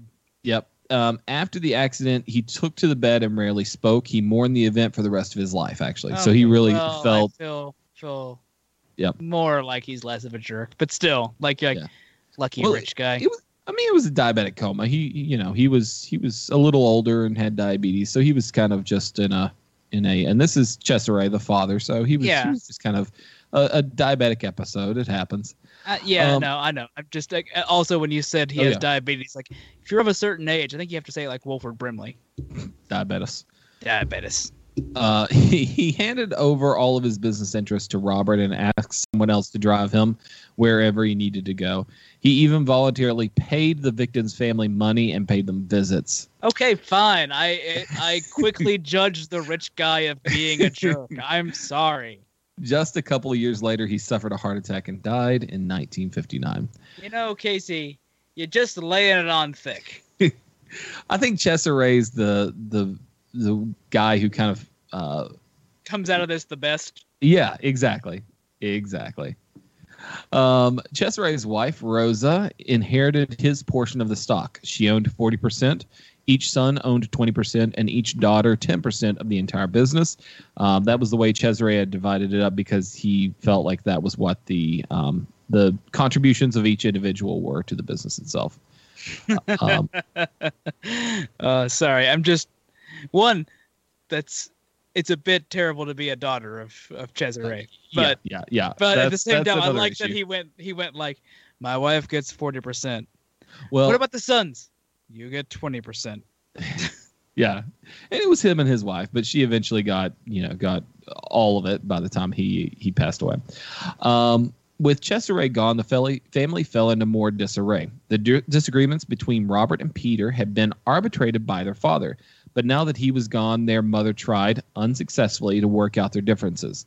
She consistently sided with Peter as the baby of the family. Robert took a trip to Europe in 1962, where he visited 48 wineries in just a couple weeks at the company's expense. Well, that doesn't seem surprising at all. While there, he learned of the smaller oak barrels and crafted European wines versus the large vat wines that were more common in California. He also learned of the subtle art of pairing wine with food. Upon his return, he made a unilateral decree that the family company would be improving the way that they would be producing wines. They purchased, at great expense, small French oak barrels that replaced the current 9,000 to 30,000 gallon cedar vats. So they went to 50-gallon barrels versus 9,000 to 30,000 gallon barrels. Upon his return, Robert also created a kind of consortium between the notable wine producers in the region where they could share ideas on how to improve. Peter was fervently against this, as he thought it was a poor business decision to share how they do business with their competitors. Early in that time, however, there was more demand for California wine than there was production, and these companies were having no issue selling what they made. These meetings helped improve the entire region's perception in the global wine market. In 1965, the tension came to a head when the brothers argued over Robert's spending and lavish use of the company's business funds for business trips. The other family members were not as interested in growth, but instead were wanting more profits to be returned as dividends instead of being put back into the company. Through the argument, Peter let go of all his pent-up rage on the subject. Robert, in turn, responded by warning Peter that if he said what he said again, he would hit him, which he said it again. And he hit him. Robert gave him a third chance and said, "Take that back or else I'm going to hit you." God, this is the most childish. These guys are in their 50s at this point. Yeah. No. I'm just thinking it's still the most childish. Like, so one more time. Yep. But instead, Peter said no. So Robert hit his brother multiple times, and the two wrestled on the ground. Robert grabbed Peter by the throat and choked him enough to leave purple marks on his neck. Whenever he went back to his wife at first, Peter refused to say what had happened, but eventually told his wife that he ran into a door. I was going to say that he said that he fell down the stairs. Right. So Robert was asked by the other family and owners of the business to take a 6-month leave of absence with pay, and he would no longer be the manager of Krug. Robert saw what would be happening, however. He understood that his future with the winery was in jeopardy, and the family would likely never let him come back to the company after his 6 months leave was up. At Thanksgiving of that year, he brought his children back home from college, and he had a family meeting with his wife and his children. I think it was 3 children, actually. He proposed to them the idea of starting his own winery. He told them it would be 5 to 10 years of hard work and very little pay, but his intention was to build something for his son Michael, he had been grooming to actually become a winemaker. Robert's family agreed, and he set out raising the funds to start the Robert Mondavi Winery. In 1966, with $100,000 in personal loans from his friends and a co-signed $100,000 loan from the Bank of America, Ooh. Robert purchased an 11.6-acre plot of land near his family's current vineyards and founded the Robert Mondavi Winery. I have to imagine he chose that location just so he could shake his fist angrily at his family. So to eventually buy them. Well, that's so. More next time, but still to this day, Peter is the owner of the Krug Winery, and then Robert Mondavi, he passed away a few years ago, but he was he turned it over to his sons, being the Robert Mondavi, or to his son being the Robert Mondavi Winery. But yeah, that winery. One of those is a name I recognize, and one I only sort of recognize. Yeah. So Krug, you probably actually recognize from the fact that they actually chose to keep the name Krug because it was the name of a champagne company in France that had better name recognition. But the Charles Krug was the guy that came and actually started the business in America, has no correlation with the other champagne company. So literally they try to keep that name just because of the name recognition. But yeah, so he basically got this plot of land because it was part of a larger plot that had been divvied up from an old winery, pre-Prohibition winery that whenever people first started coming to Napa Valley to make wine, this was the place that they started. And so, he wanted someplace that was there on that same plot of land and backed up right against his family so he could probably shake his fist. Right. So he could piss across the property line onto their land. But here's the question: who do you cast in these roles when they make the show? John Hamm is Robert Mondavi, like hands down. But who's like that's how I'm picturing this. Right you got to have like 3 different ages of Robert Mondavi. Though you got to have like yeah. the middle age fighter, and then you got to have the old Robert Mondavi in there too. Okay, look, middle-aged Robert Mondavi as James is John Hamm. Like you cannot dissuade me from this. I would almost go with Meet the Fockers and all those. Oh, Ben Stiller? Robert De Niro. Robert De Niro. Oh, is old. I would almost go De Niro for old. You know what? It's fine. For me, I can distinguish in a movie actors portraying a role, and it's it's not going to bother me if like someone who radically does not look like the other person is going to be. Your problem there is it's going to be typecasting, and it's going to make everyone just be in it the whole time going, well, obviously this has mob ties because you put one of the actors who plays more mobsters than anyone else in it. Yeah. Oh, man. Anybody else super excited when Godfather and all of their incarnations popped up on Netflix? Yes. Oh yeah. Sorry. Sure. It's immaterial, but it was just like, oh god. Wow. I can't wait for the next one of these. Yeah. Like, this story is great. How have they not sold the rights to this? That's what I'm saying. No. This is so like intrigue and family. Just the way she writes this book is so good, in the fact that she's like, whenever he announces to the family that he's going to open his own winery, he goes to his mother first and says, "Hey, I want you to invest." And she says, "Well, will I get a voting share?" And he's like, "No, we don't. We're not. I'll be the only one who has the vote. You won't get the vote." And so he goes away and then gets these loans and everything, and comes back and says, "I'm going to be calling it the Robert Mondavi Winery." And the family's like, "Oh, you can't do that. Mondavi's on our wine label right now." And he's like, No. You use the Americanized version of the name, Mondavi. We are going to use Mondavi, the real way to spell it. And his mother just looks at him and slaps him across the face. Oh, yeah.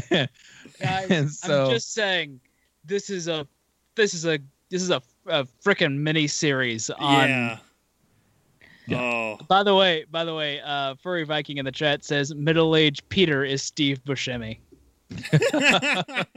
Yeah.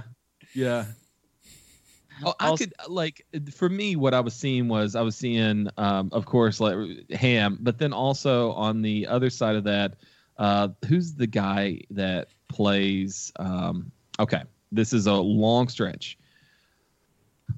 We go to Community, Uh-huh.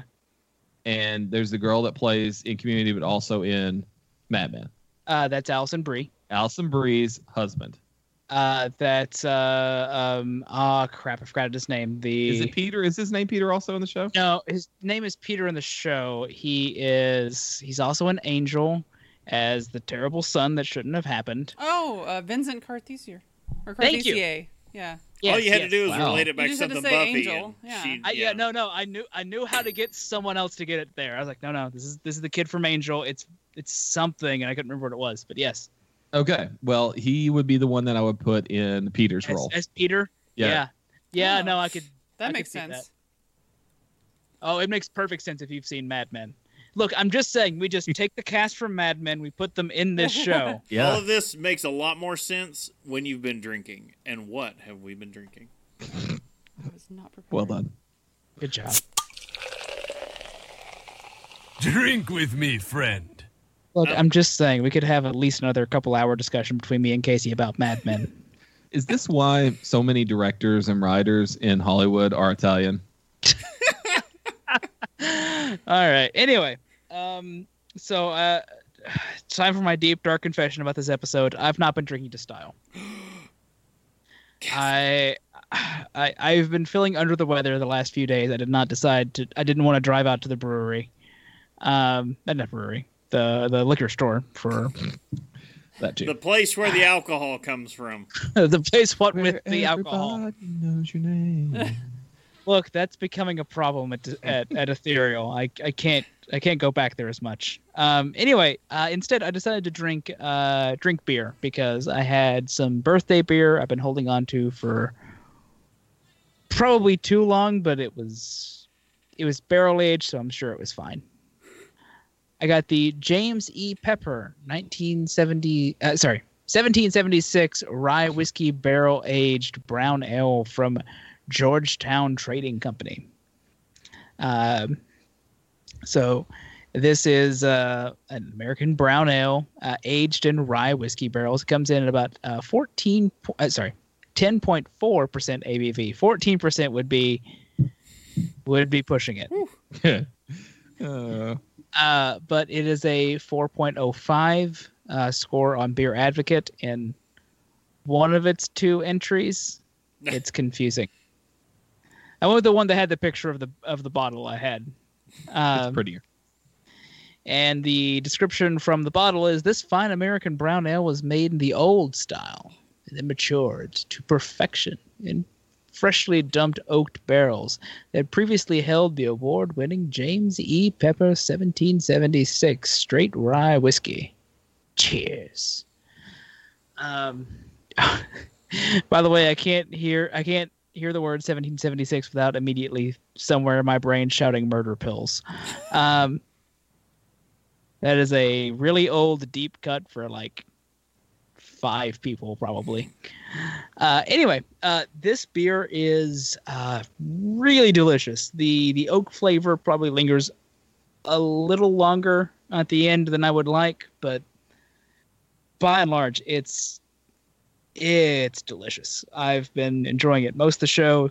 I got a bomber of it for my birthday, and I've been treating myself. Treat yourself. Tonight. Treat yourself. Been enjoying it tonight. It's pretty damn fine. Nice. How about you, Chris? Well, I continue with my trend of hardly ever drinking to style. That, and I meant to actually on this one, and not to do a spoiler here, but Casey actually got the exact bottle I was looking at getting when I did some online research. Can I say real quick, there was a moment where I considered going out just very quickly to buy the champagne of beer.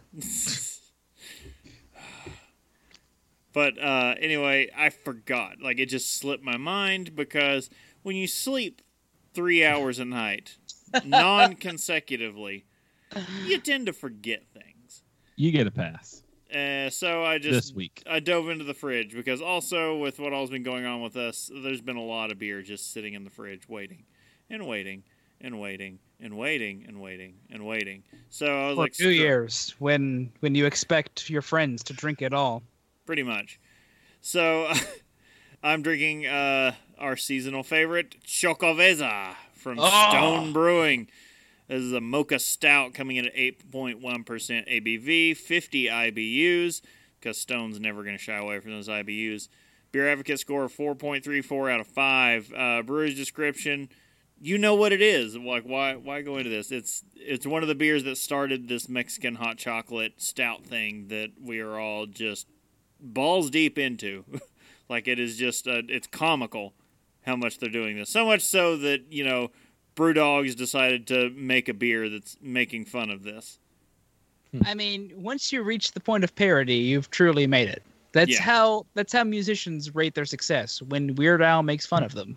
Exactly. No, this is it's just it's not a huge stout, but it is an appropriately leveled stout, like with your ABV and all this.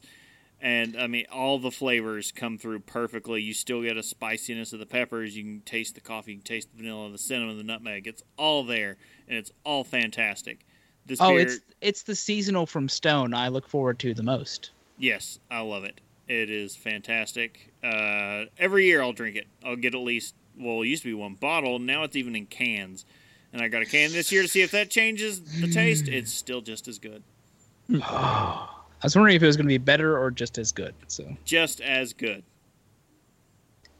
All right, Casey. So you have to tell me what the bottle I was going to get is like. Tell us, oh style keeper. Yeah, so this is Robert Mondavi's private selection. We'll learn a little bit about that brand versus the Robert Mondavi winery brand in one of the future episodes and why they're different. But this is a Cabernet Sauvignon, Monterey County 2016, that's been aged in bourbon barrels. Oh yeah, So this wine is speaking to me. Tell me about it. So you were talking about it would be crazy to have something that's 14% alcohol. Well, this one's coming in at 14.5 for beer. Yes. Yeah, for beer. This one, really, really high alcohol, but it doesn't taste like it. I opened this yesterday. I poured off a little bit. It breathed overnight, and then I was able to drink it today. So this is after breathing for a day that I'm getting most of the notes that I do on this one. Vivino gives this a 4.1 out of 5. And so for a $16, $17 bottle of wine, that's actually not bad. I would consider this sort of like a little, whenever I look at wines, I'm like, okay, you've got wines that just taste like wine, and then you've got wines that have a little something special about them, and that's really where you get the extra points in my book. Just a basic wine is like a 3, and then I was gonna say wine-ass wine is boring. Yeah, why not experiment? Well, my thing is, most of these wines that you get, it's like Budweiser. You don't get a bad Budweiser or a bad Well, you don't get an off-flavored Budweiser. Okay, you get a controlled. They're very controlled in the way they taste. So whenever you get most of these mass-produced wines, it's very much a very singular flavor that you get out of there. So this one, by putting it in the bourbon barrels, it like the color is like blackberry jam. That's really because I even get that sheen that you sometimes get with blackberry jam. It's just so deep colored that you get that sheen on it. Aroma wise, the first thing I got was huge vanilla oak barrel aroma, and then I got a little bit more of that toasty roast, not even roasty, a little bit toastiness in there. But you get like a blackberry note in there. It says cherry. I don't really get a whole lot of cherry. What I do get now that's set open for a day or two is almost like a bourbon barrel aged imperial stout. Oh. They've got this. It's not a roasty toasty aroma that I get, but it's like I don't know. It's sort of this oxidized aroma. Tannin? See, you're saying it like it's something I want, but I know that it's not. I don't know. This one, as far as it's a very full body. It's not watery at all. It's one of these wines that really has something that's even more than what you get out of just wine.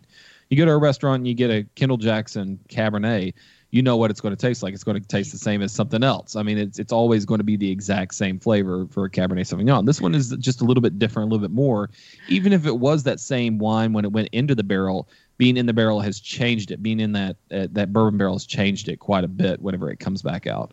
And the wines you're choosing as the most basic wine descriptions are the ones I know best from serving them. Oh, well, yeah, that's where you go. You go to Applebee's, you go wherever, yeah. Yeah, but as you're saying it, I'm just like, yeah, is Kendall Jackson Sauvignon? I was like, I know exactly which bloody wine you're talking about, and I do not like it. It does have a little bit of a substantial tannin to it, so your mouth does get that little bit of puckering, but it disappears. But it sticks around. The whole wine sticks around quite a bit, so it's like you still taste it 30 seconds later, and you've got that thickness of mouthfeel, which is just like medium plus body. So it's how many C's to that thick? Thick. 2 C's and a K. Okay, that's pretty thick. By the way, M-Beam is telling us what he's been drinking, and it's my favorite description of all time. He is currently drinking a Dr. Pepper of Burger King vintage, dispensed from a fountain of crap overly watered down by too much dice. I want Burger King right now. I had an egg sandwich before the show, but man, I wish there was a good Burger King nearby that wouldn't screw up my order with every single attempt. I can't go to the one in Pikeville because it came out that they put semen in a burger not too long ago. So that requires a whole lot of thought and preparation to get to. You've got to stop there. All right, I'm gonna make sure this sandwich has semen. Yep. Oh, sorry. M-Beam says he should have added dispense with non-biodegradable petroleum based in a plastic cup with cylindrical sipping accessory. Wow.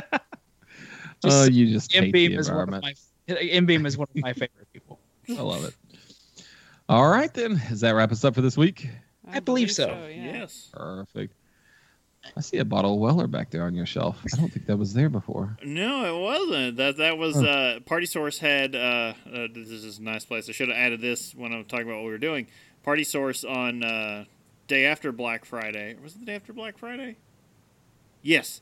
They had the Whiskey Harvest or the Bourbon Harvest. They set up random booths all around the store. I didn't know how. They just said, "Oh, we're going to be raffling off a bunch of rare bourbons, including Pappy." And I was like, "Oh, okay." And I popped down there. I was like, I figured it'd just be the bucket thing. I was like, I'll fill out the cards and toss them in, and they'll call me or whatever. No. Everyone stood in lines at random tables. They had 20 tables all across Party Source, large store. Sheets over the tables and bottles on the table. You have no idea what you're standing in line for. And then at 11 a.m., they just ripped the sheets off, and no one knew what limits were. You had no idea. And all I could see through one of the sheets is I could see the Weller label. And I was like, well, I know Weller's at this table. I don't know which ones. So I stood there, and they ripped the sheet. An announcement came over, and they just started ripping sheets off, and it's all, the rarest bourbons from the year.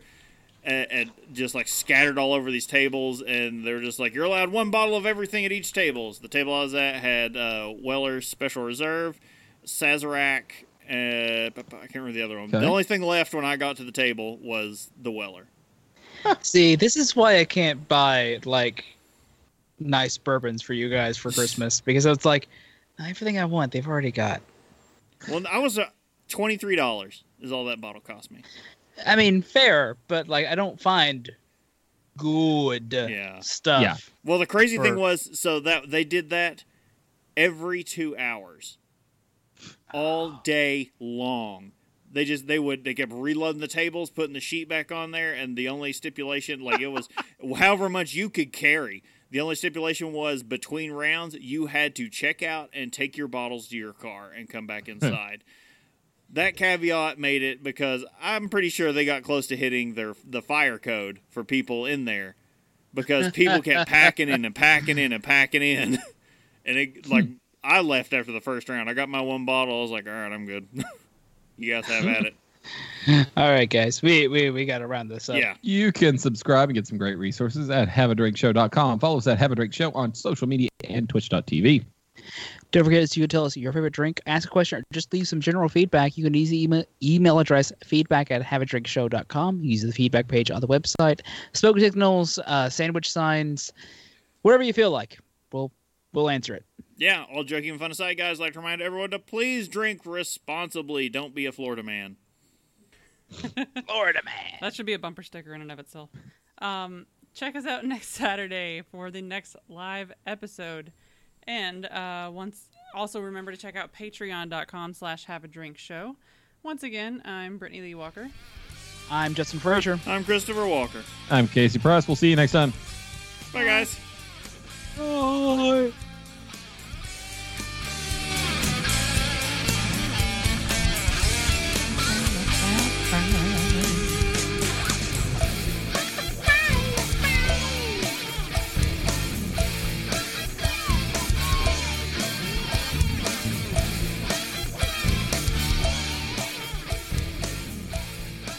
Diamond Club hopes you have enjoyed this program.